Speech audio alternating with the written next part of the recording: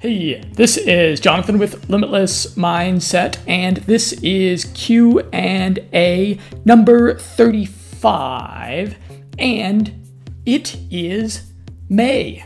And this is what I had to say about May. May, a month I've always loved, not just because it's the month of my birth, but because it's the month when, in the northern latitudes, at least, spring ceases its teasing. The changing of the seasons reminds us that life is profoundly cyclical. A sense of optimism has always infused my being as the snow melts away.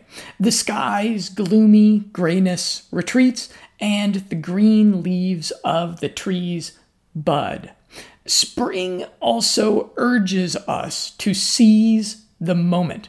As a glorious summer beckons, we're compelled to drink deeply of the sunny joys of life, as the chilly fingers of winter yet stroke the backs of our necks. What did you think of that, babe? Very poetic, John. Thank you. I do have a poetic side to me. I don't reveal it often. So I am fortunate to be joined in this podcast by my beautiful wife. How are you doing this morning? Oh, I'm glad to be here with you. And by the way, I'm the poet in the family. That's right. You're the writer. Yeah, you have quite good poetry. Mm-hmm. In English, which is doubly impressive when you can do poetry in your second language and it not be awful. Oh, thank you, John. Yeah, so I'm the poet and you're the writer. So in this podcast, we are going to bring you some much needed optimism, right? Right. We're turning a new page. It's May, as I said. We're going to try to infuse everyone's being with a bit more optimism. And we have got 6 good questions, which are going to be like on a wide spectrum of things, which is why I call this the Limitless Q&A podcast, as opposed to calling it the biohacking Q&A podcast. But before we get into all that, we've got a few important things just to for you to keep in mind. What you are going to hear here and find on my website, Limitless Mindset, is not medical advice. I am not a doctor. I'm just a friendly, knowledgeable internet dude who has got a lot of opinions. I'm a biohacker. I am a self-appointed applied neuroscience strategist. So I'm a person that spends a lot of time reading science and doing kind of the citizen scientist thing, and then I practice free speech to the extent that I can in talking about my own extensive experiences, in relating experiences of other people, and then my interpretations of published science. So and you're Dr. Roslano. Dr. Roslano, that's right. Oh, once upon a time, there was a spammer, or I don't know, one of these unsolicited solicitation people contacted me via email, and it was some woman, and she said, "Dear Dr. Roslano." So that was the one time I was accused of being a doctor, and I guess it kind of stuck. It's sort of our inside joke, but I am not, in fact, a doctor. I am nothing close. You should consult doctors about any serious health decisions that you are making, and ideally get a second opinion on it. And you'll want to also refer to an article that I link to, which is called How to Biohack Smart and Safe. That's kind of a good place to begin diving in on this. And I might also add that I'll try to do as good a job as possible to provide some bespoke nuanced advice to the 6 people who asked us questions here today. However, this Q&A format is ultimately kind of an imperfect way of me helping you or me helping really anybody, because whenever I'm opining, really whenever anybody on the internet is opining on people's problems, we are dealing with incomplete information. There may be like some really important detail to what people might be struggling with. And if we don't know about that, then we are perhaps ignoring what's actually the black hole at the center of someone's personal galaxy that's sucking things in and making things suck, right? So that's why I offer a lean life coaching program. So I'm sure you have heard of life coaching by now. If you haven't, you must have literally been living under a rock for about the past 25 years. So my program is, like I said, lean. Bless you. Oh, thanks. It's lean. It is not a thing where we spend a ton of time talking with each other. It's not really expensive. It's a program where we do 2 telephone calls together, and we outline in the first telephone call, we do some exploration of what your challenges are, specifically in regards to the biohacking and the health stuff. And then we come up with a 90-day plan for you.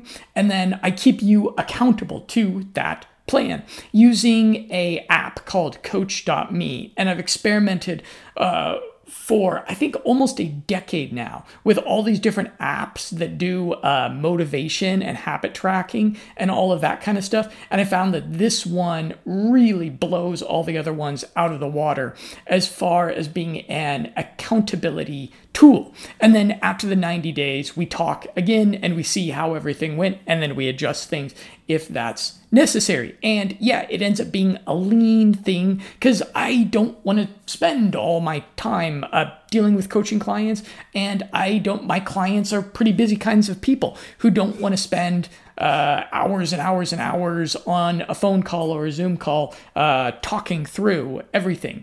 And we've actually had some pretty good transformations with, if people are able to maintain some consistency.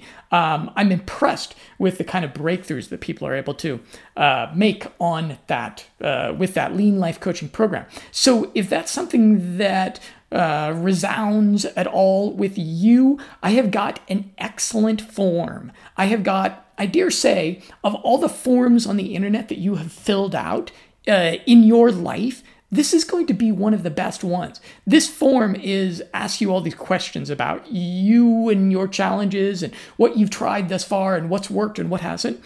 And it gives me the information that I need to figure out if I might be able to help you. But I dare say that the form itself, just filling out the form, will give you some insight into what's going on with you and where you're going in life. So do check that out if you are interested. And then before we dive into question number 1 here, I should explain what is on my head. Because those of you looking at me in the video may be saying, what is that thing on his head? Pretty unattractive, right, guys? My wife is not a fan of this thing. No. But I mean, my natural attractiveness, it shines beyond this weird thing on my head, doesn't it? Doesn't it, babe? I mean, you still find me sexy despite this weird thing on my head. I just have to picture you without it. Yes. Well, visualization is important. So this is, in fact, my PEMF device. So it uses electromagnetism, and I've experimented with this quite a bit at this point, and it was blasting a beta wave into the back of my brain, which is not going to turn me into a beta male, but it is a brainwave that promotes alertness. So it's going to make me a bit more pepped up. I'm hoping that's the reason I had that attached to the back of my head. Okay, sure. So let's dive into question number 1. Mm-hmm. Okay, so someone asked on Twitter in response to, since I did this interview, I've grown a bit less black-pilled on the future of mankind.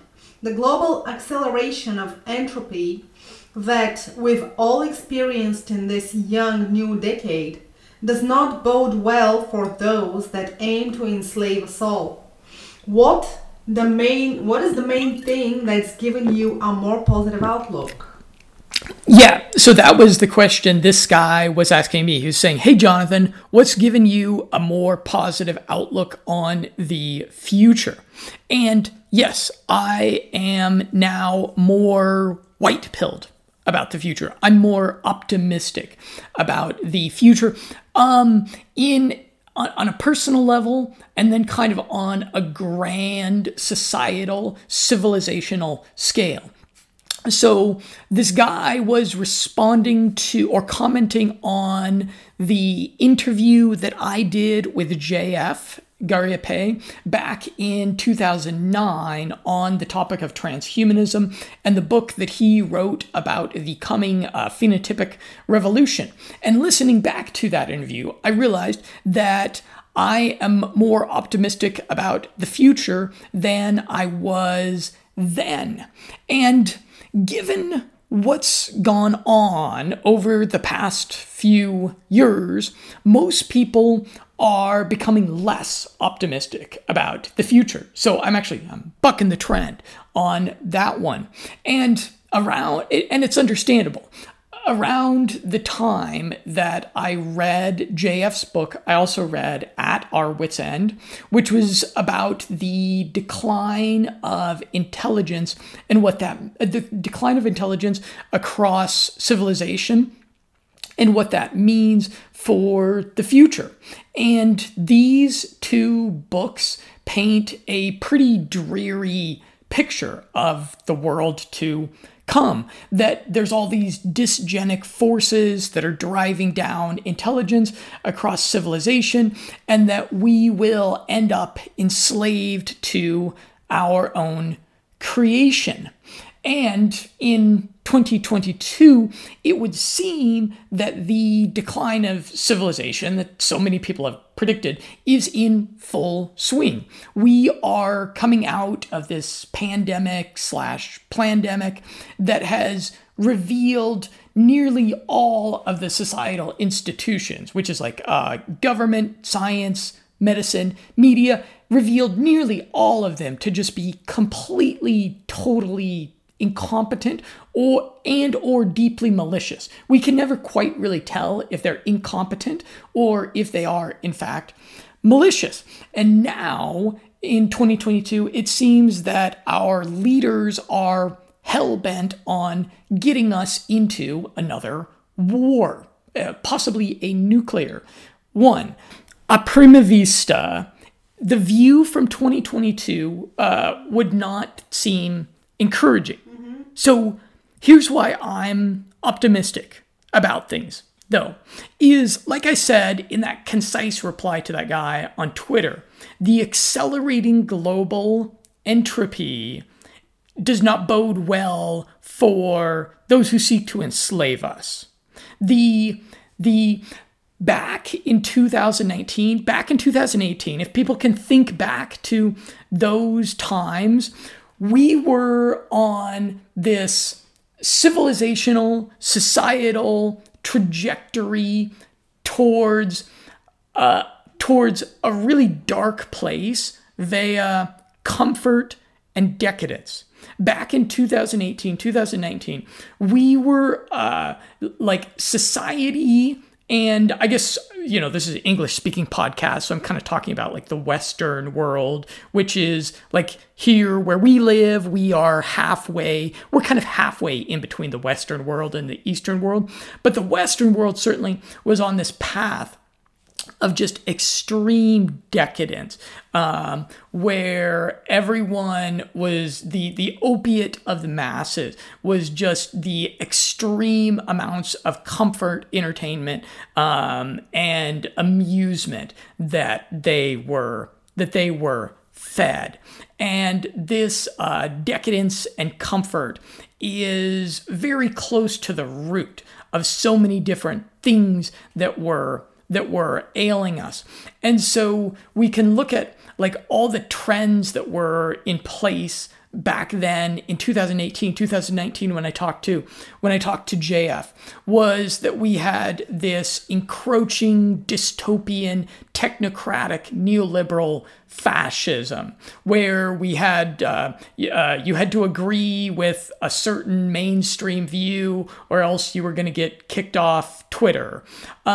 We had this we had this encroaching biosecurity state, where there was this very clear agenda where they wanted to make sure that everyone had a certain set of vaccinations, and if you didn't have a certain set of vaccinations, then you were going to your children were going to be excluded from school. You were going to be excluded from an increasing number of areas in society. And then back in 2018, 2019, there was this very clear demographic replacement agenda, where basically whenever you have evil empires in history, they do this very consistent thing to hurt the people, which is you have a big evil empire, a big federal state, and what they do is they take a middle class group of people, because it's the middle class group of people that are going to be the people that are going to challenge the people that are in power, and because middle class people have have middle class morality. Typically, they have this sense of decency, a sense of honesty, a sense of hard work, and they have a desire for justice inherently. And this desire for justice and decency, this challenges the people, the psychopaths that end up getting themselves into the elite positions, okay? And so evil empires throughout history, what they do is they take this middle class group of people, and then what they do is they take another group of people that are ethnically different from them, that speak a different language from them, that are a different race, sometimes only a slightly different race, but a different kind of ethnicity from them, and they move them right next to the group of middle class people. And they typically take a group of people that are like poorer people, that are maybe like a little bit lower IQ group of people, and they move them next to this middle class group of people, so that there's going to end up being this tension between the two groups of people, and then nobody is going to end, and then this natural kind of human desire for decency and morality and justice, this is going to get distracted with this ethnic tribal infighting between these two groups of people. And this is what happened here in Bulgaria with the Ottoman Empire and the gypsies that they moved here. This is the result of the conflict we see in Ukraine right now, which is the ethnic Russians, the poor ethnic Russians that got moved next to the Ukrainians. That's a result of the Soviet Union. The same thing happened with Azerbaijan and Armenia, and then the same thing is happening all over the Western world right now. It's happening right now in the United States with people from Central America being moved into, up into the United States. So there was South America. Yeah. That the whole movement that was going on. There was back in 2018, 2019, the elites had this whole plan where we were going to have all these different climate crises. And then as a result of all these different climate crises, they were going to take millions and millions and millions of people, perhaps billions of people in Africa, and then go and move those people up into Europe. And then we would end up totally losing democracy, because losing any capacity of democracy and self-determination of peoples and nations, because there was just so many different groups, so much tension between different groups being moved around. And then at the same time, we were going to have just this encroaching technocratic fascism going on, where our smartphones were just going to be are going to be spying on us in every single moment, and if we make a politically incorrect joke, then we're not going to be allowed to purchase our groceries at the grocery store.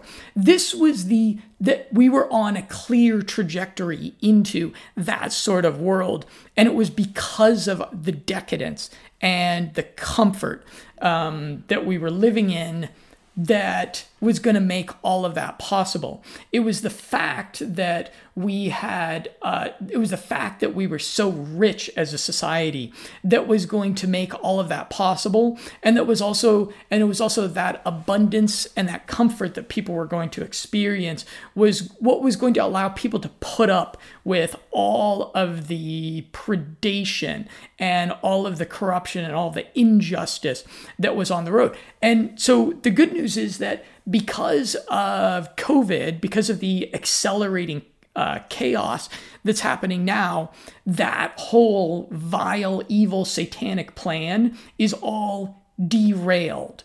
All of that awfulness that can occur, that hellish dystopian place that our civilization was on track to end up in, that's all totally disrupted now, because we're not going to be so rich. We are going to, as a society, as people, we're going to be pushed into a little bit more of a Darwinian type of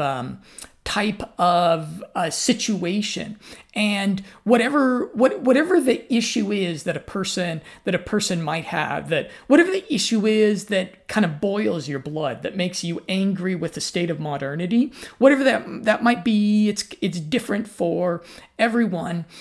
Those sorts of issues have this decadence and the extreme comfort that society is in is pretty close to the cause of those sorts of issues. And so civilizations go through cycles. I'm sure that you've heard this explained before. You've heard the expression, certainly, that strong men make good times make weak men, and then weak men make bad times. And so we go through these cycles of civilization where the IQ and intelligence of groups falls as they are getting too comfortable. And it's clear at this point that we are well into these bad times. However, there's a real reason for optimism that not only are we going to get through a bad time cycle and be able to see the dawning of a new age and of a new cycle that's positive, there's actually some really good signs that we are going to be breaking out of this downward cycle, of this civilizational type cycle. Or you could even say that maybe we're going to be breaking into a super cycle, which is going to be and we're going to be getting into the upwards trajectory of a super cycle. And there's three reasons that make me think that, as opposed to just going into decline, that we may be about to break into a positive super cycle. And the three trends are the internet, crypto, and then thirdly is, I'm going to say, kind of like the capacity of people to move places. Let me explain these. So first of all, is the internet.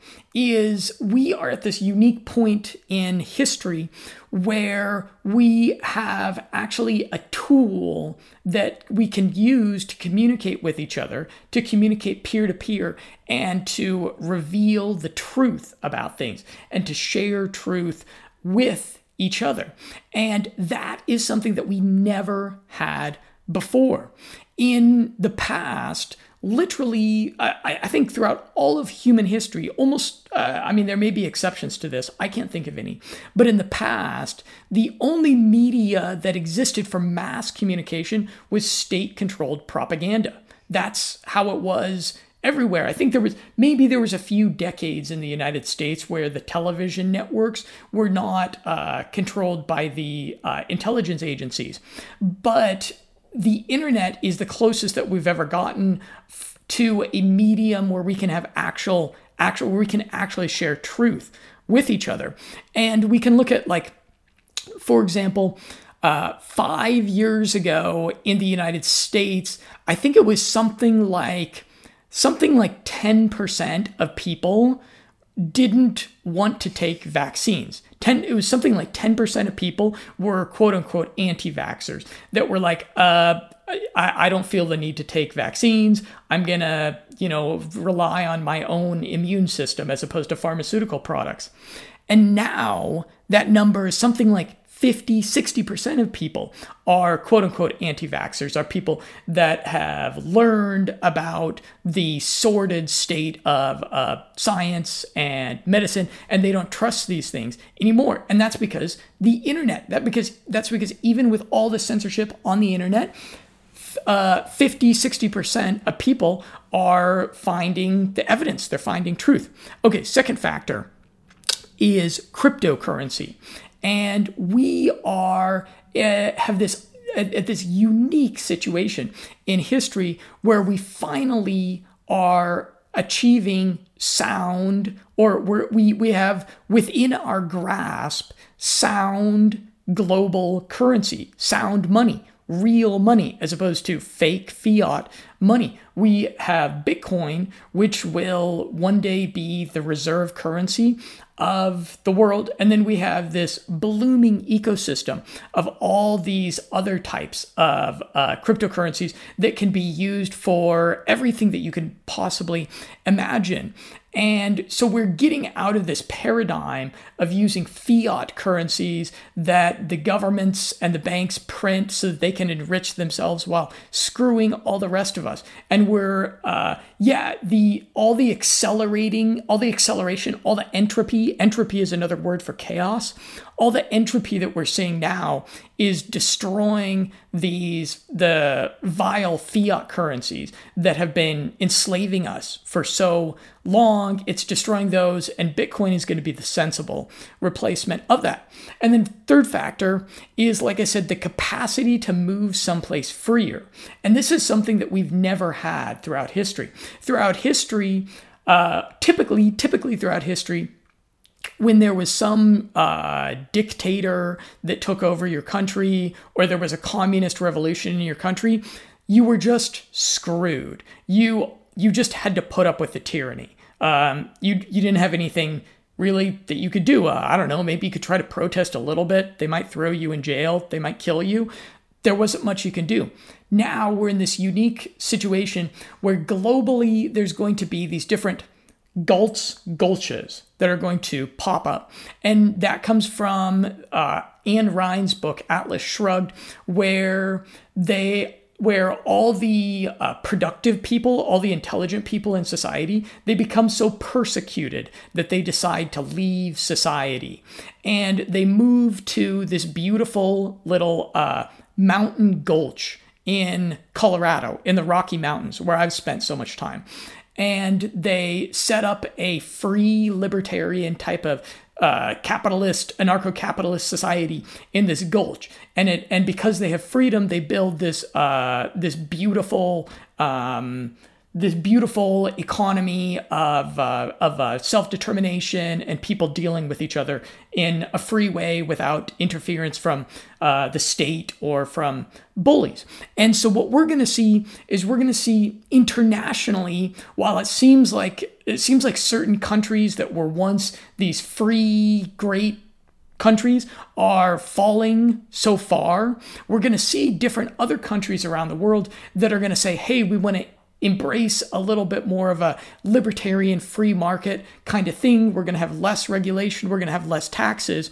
And we're going to allow for productive, entrepreneurial, industrious, intelligent kind of people to move to our countries. And then we're just going to let them do what those kind of people do naturally. We're not going to persecute them. We're not going to tax them onerously.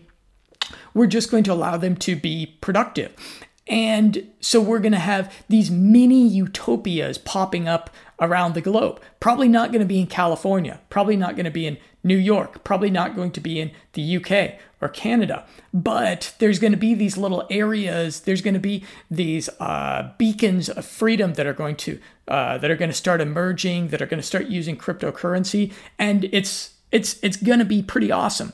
And so returning to that idea of cycles of civilization, I feel like it's much better to have the chance to be a strong man in bad times who can work to try to redeem civilization. That is a much better position to be in than to be a weak man that is being seduced by the vices and the temptations of this world, who is perpetuating the bad times. I would much rather have those bad times and choose to be a good man in those bad times. But I should mention that phrase is actually, it's not that good of a phrase. It's a catchy phrase. And it has some, verisimilitude. It smacks of truth, which is why it's useful. But it's not completely accurate, because strong women also make good times. And I don't mean strong women in the feminist sense. I mean women that are classically feminine. And weak women, which is in most cases women who are like modern feminist kind of women, those kind of women also make for bad times. Women have just as much of an impact on the direction that society goes as men, possibly more. So it's kind of an incomplete phrase, but it hints at something profoundly true.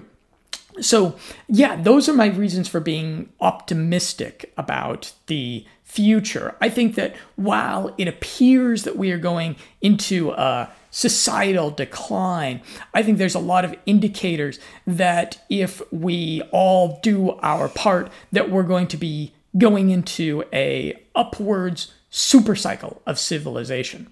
So that was my big rant on that. Any thoughts? Oh, wow. That was more than I expected. I know. I am a perpetually pompous pontificator, always with something to say. Question comes from Twitter again. Ah, Twitter. Yeah, from Andrea. Aha. What are your thoughts on using placenta injections and risks associated with contamination from COVID vaccine? There is supposedly some benefit for perimenopausal women.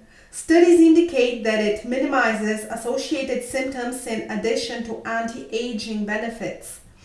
Biohacking goals are neuroprotective, neuroregeneration, anti-aging.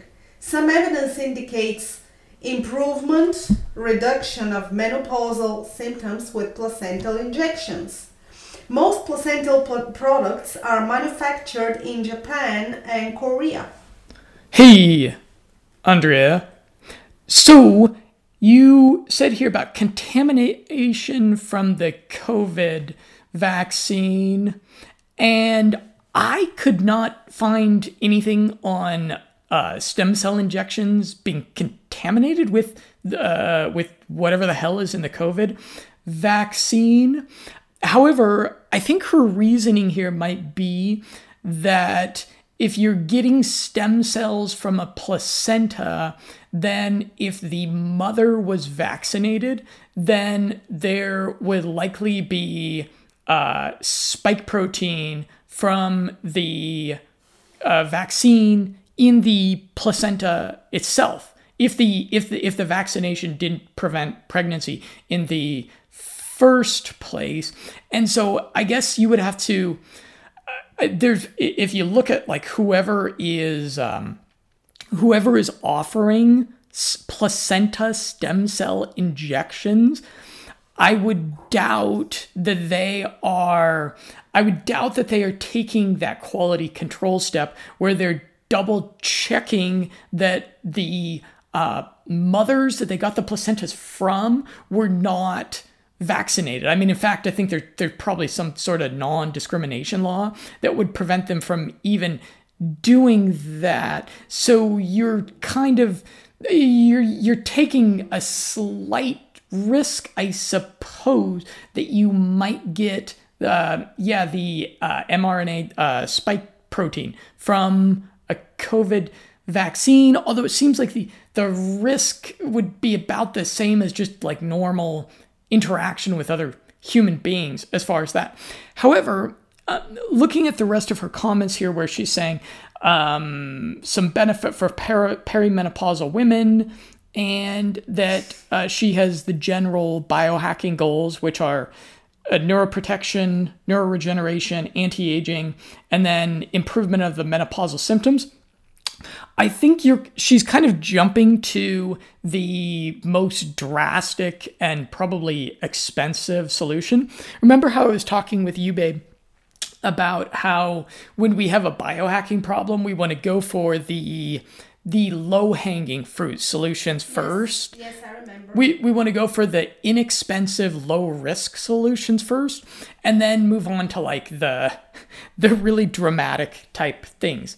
And so if you're looking to assuage menopausal symptoms, you would want to look at actually something like horny goatweed.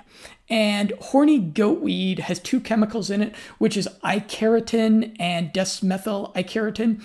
And these work a little bit differently in women, and they actually modulate the female hormones. So you'd want to look at, there's a range of different supplements that positively modulate female hormones, making menopause or or staving off menopause if you are perimenopausal, which is things like the pregnenolone. Pregnenolone will feed your body what it needs to either produce testosterone or estrogen, depending upon what your body needs. You could take, what was that other stuff that you dislike, babe? DHM? DIM, that's right. Yes, DIM. Let me write that one down, which it had kind of a negative effect on you when you tried it, but... Yeah, I had major stomach aches. But it's generally regarded as something that modulates hormones. Maybe I was, allergic. Ashwagandha was actually recommended by a woman who is a prominent naturopathic physician. She recommended ashwagandha in combination with Panax ginseng, eleuthero, and rhodiola for perimenopausal women with the typical symptoms of stress, insomnia, anxiety, emotional disturbance.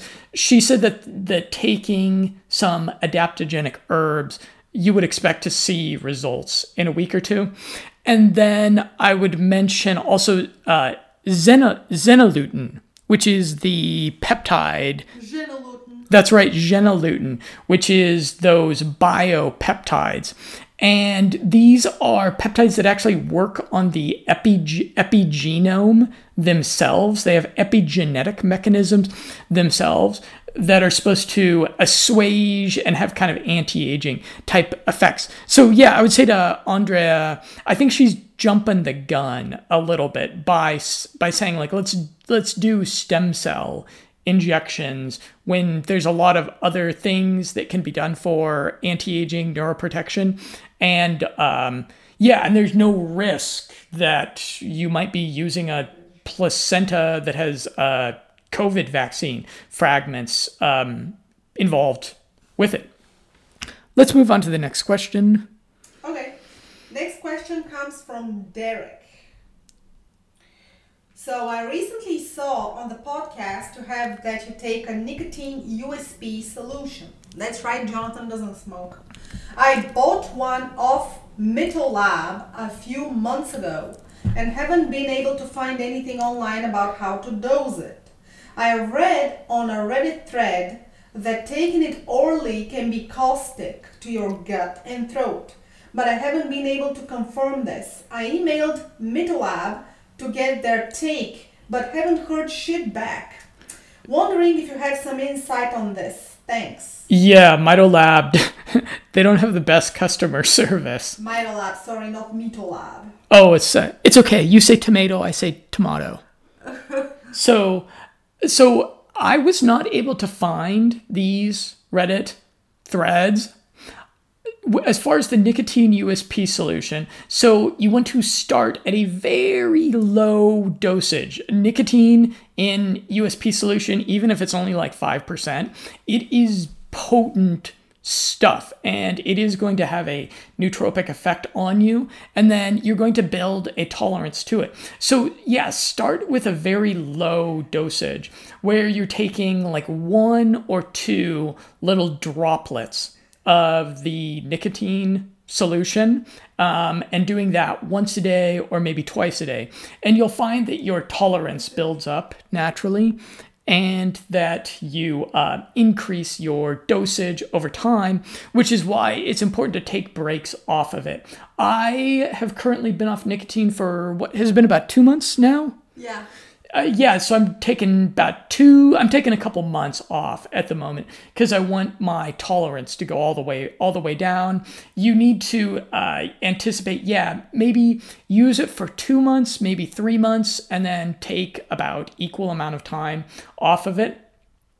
I have been using nicotine in USP solution for quite a while now. And as far as your concerns about it being caustic to the gut and throat, possibly. Nicotine is a poison, but of course the dose makes the poison. If you're doing way too much of it, then you're going to have kind of an unpleasant experience. You're going to have some gut upset. You may have a bit of burning in your throat, but I can report back after using it for probably 5 years now, perhaps more than 5 years, doing cycles of it on and off. I will occasionally get a little bit of an upset stomach directly after taking it, which is my indication that I've done too much. But I've never had any cumulative issues from it. Like if the nicotine was caustic and was causing me a throat issue, or I would anticipate having a sore throat. I would anticipate having something the matter with my throat, having something the matter with my mouth. I would anticipate getting like some boils in my mouth or something like that, or I'd have something weird go on with my mouth if it was having a caustic effect on my mouth, or if it was having a caustic effect on my gut. I would end up having some. I would end up having like upset stomach really frequently around the time that I was using the nicotine. And I can report back after using it for probably about half a decade now, and sometimes using it in higher dosages. The only issue I ever have is a little bit of an upset stomach directly after using it, which is typically assuaged by drinking a bit of coffee. And then that's my sign to myself that I've used too much of it. Next question, babe. Comes from David. I was looking to get your take on my current nootropic/supplement stack.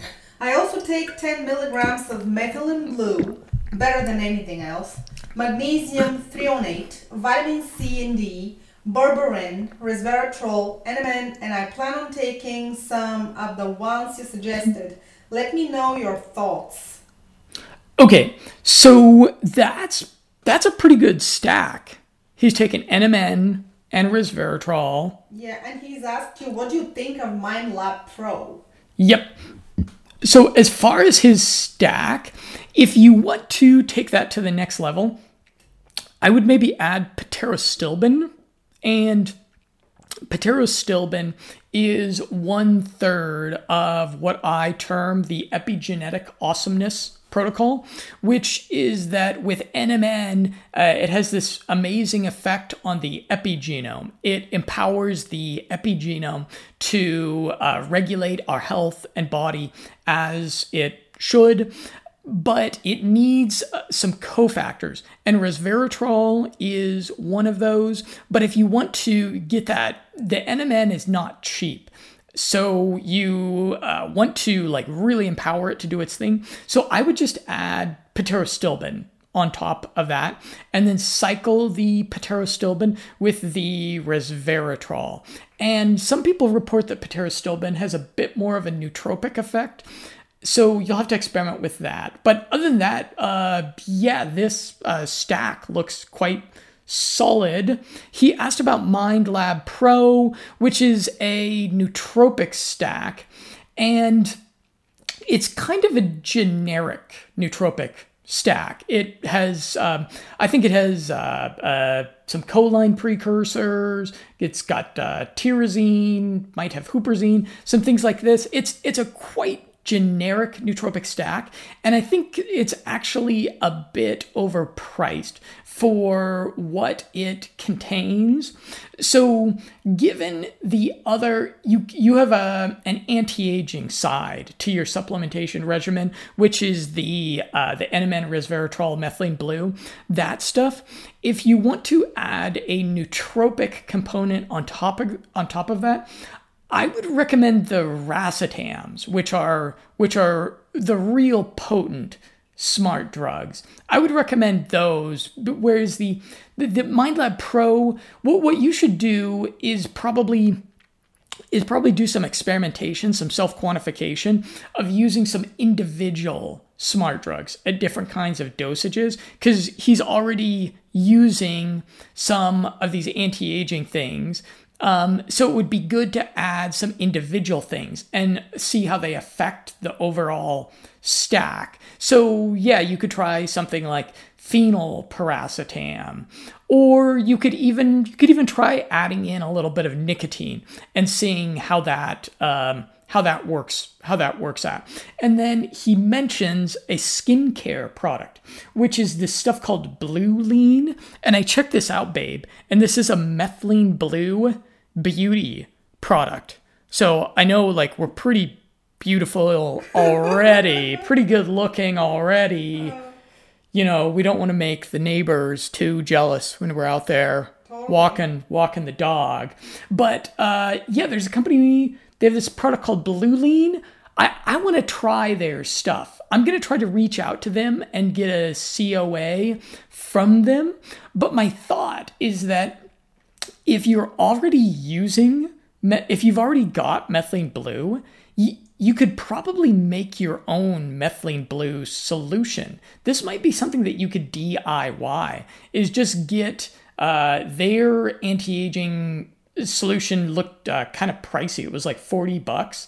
So you could probably get a good skin moisturizer or defoliator, and then just add a little bit of methylene blue to it, and then you'd basically be getting the same effect.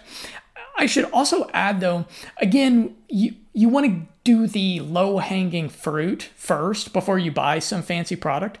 So as far as like skin and keeping your skin looking, youthful and clear and vibrant, there's a lot of low-hanging things that you can do, first of all, which is, for example, eat coconuts. I have been eating coconuts for well over a decade now, and I'm going to do a article at some point where I do a bunch of pictures of myself now versus myself when I was 27 years old, because my birthday is now 10 days. Oh, hey, maybe I should do that article for my birthday. Is do me now versus me 10 years ago, right? Yeah, that's a good idea, John. And people will see that I look better now, and I look about the same age. I don't look like I've aged hardly at all. And a lot of that has to do with eating a diet with a lot of coconuts in it, because coconuts are really good for your skin. And then on top of that, there's some other things that are really well proven in the skincare department, which is like collagen. I think collagen is probably actually my go-to as far as the vanity biohacks. As far as like if you want like a supplement that's good, that's relatively affordable, where there's no risks involved with it, and where you know that it's going to be effective in actually making you a better looking biohacker, that would probably be using collagen supplementation. And then if you wanted to take that to the next level, you would want to do red light therapy. Red light therapy, if you get a red light therapy device or lamp, and then you shoot it on your face for, I don't know, give your face like 10, 15, 20 minutes a day, that's going to improve the collagen synthesis in your face. I like the idea of using red light as a beautification hack because I have a red light and I don't need to buy red light. I don't need to buy a supplement every month. I can just use my same red light. It doesn't cost me anything extra. So I think I'll actually link to some supplements in, this is the thing I forgot to say at the outset of the podcast, which is that everything mentioned here, I'm going to link to in the article. Everything I reference, every product, you can find that in the article. So I'll link to red light devices. I would probably go with red light therapy and collagen supplement before I paid for some fancy methylene blue skin moisturizer. Okay, babe, next question. Next question comes from Ted_D on responding to hangovers, cure coconuts. How to open a coconut like a boss. Like a boss. So, good video. But why waste the coconut milk via the smashing method, and why not talk about the MCTs that lead to ketone production in the body, at least via coconut oil? I assume that eating it raw works as well, with benefits to the heart, brain, focus, etc. Related question, do you think that MCT oil helps with hangovers? Seems that it should to some degree, but I don't think I've yet heard it claimed. So I don't know. Okay, so first of all, he should know this video he commented on. It's a funny video, but it's an ancient video. So at the time, I did not know about all of the ketone production goodness of the MCTs in the coconut. And no, I did not waste the coconut water. What I do with the coconut, I've got some other videos where I explain my methodology with the coconuts, is I always drink the water first before I smash it. Because otherwise you're wasting some great coconut water in there. I take my keys, okay? On the top of each coconut, there's 3 eyes. There's 3 potential soft spots. And so you take your keys and you jab your keys in those 3 eyes, and one of them will be soft, and then you stick a straw in there, and then you drink the water and then throw it on the ground in the plastic bag as I showed there.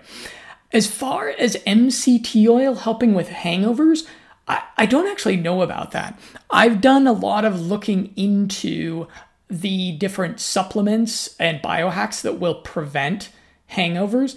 And MCT is so helpful for almost everything. It probably does something to fight hangovers. But I would recommend things like glutathione, dihydromyricetin, activated charcoal.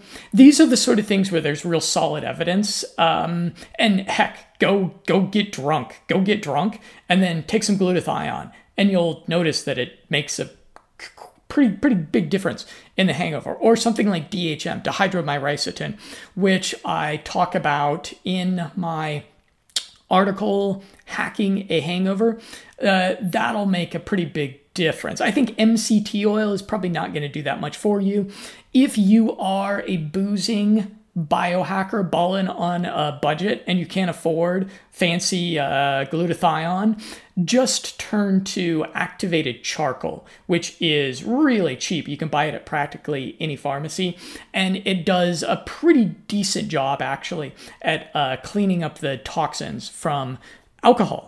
So let's move on to our final question, babe. Yeah, it comes from Reddit.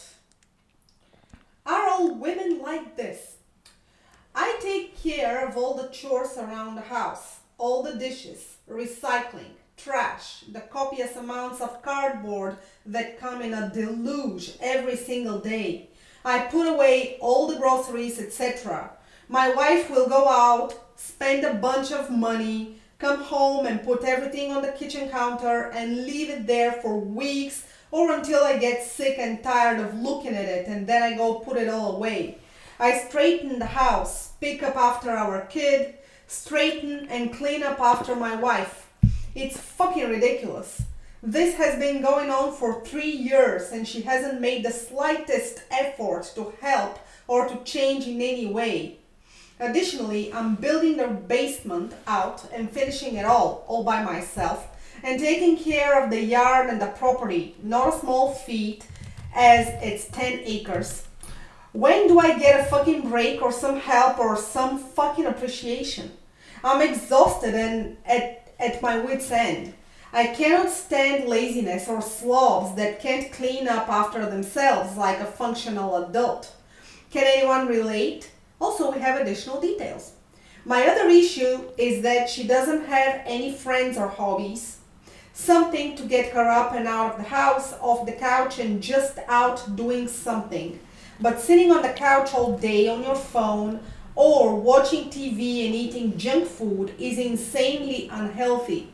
I haven't seen her smile in a year and she looks miserable constantly. I love my wife, don't get me wrong, but I feel trapped, taken advantage of, and the whole thing is extremely depressing. And we should also add that his wife is currently pregnant with their second child.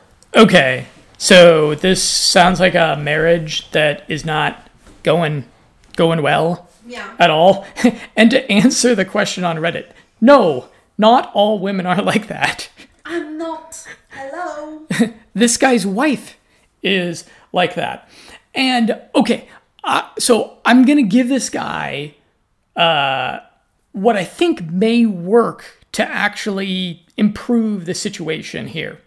However, of course, I don't know their situation. I don't know her side of the story. If we talked with her, if we sat down with the two of them, we'd hear, some things about him, right?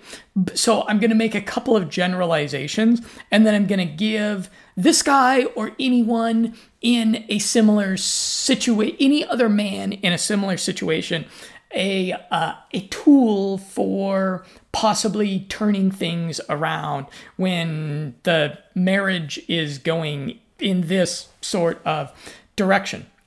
So first point is that if you're a provider male, you're going to have provider male problems, which is why in my book, Don't Stick Your Dick in a Blender, How to Meet a Nice Girl Instead from a tantric husband with a better sex life than you.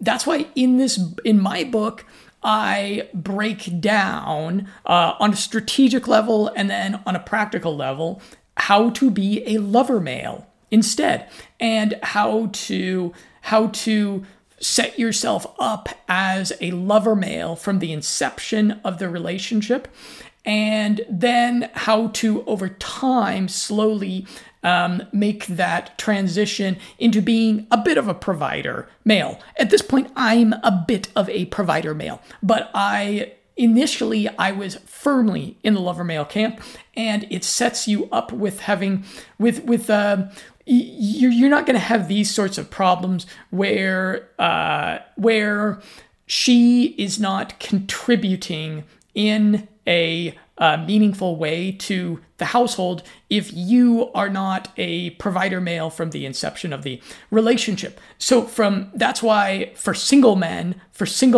I urge them to really understand the lover-provider dynamic and figure out how to make sure that they are starting their relationships in that lover-type frame so that they can get a bit of respect as the relationship goes on. However, that's not helpful to this guy, because this guy is married to this woman, and it doesn't sound like he's ready to divorce her. It doesn't sound like he's ready to move on. And I think that there's, even for men who have screwed up, who have let things get this bad in their relationship, there's a bit of hope of turning things around. And I have an article where I break down my methodology for this. And the article is entitled How to Stay Loyal to Your Woman: 6 Steps to Resilient Sexual Spiritual Risk Mitigation. And that may not sound like it has a whole lot to do with this guy complaining about his wife not contributing enough around the household. But in this article, I explain how what happens in relationships is sometimes you end up in a situation in the relationship where one party is not giving the other party what they need. There's needs that are going unmet in the relationship. And it's causing resentment. It's causing resentment. And what typically happens is there's a need that's unmet in the relationship, and this causes resentment.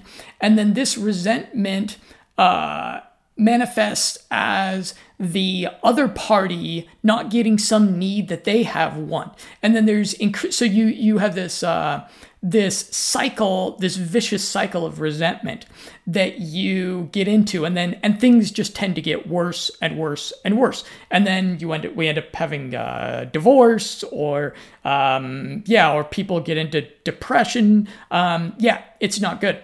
So the way to break out of these cycles of resentment, and the way to inspire behavioral change in your partner, is with what I call in the article, I call it a strategic concession, which is that you go to your partner, your wife, your woman, and you say, I'm going to give something up. I'm going to give something up. And I'm also, at the same time of giving something up myself, I'm going to give you something. I'm going to give you a special gift that I have not yet given to you.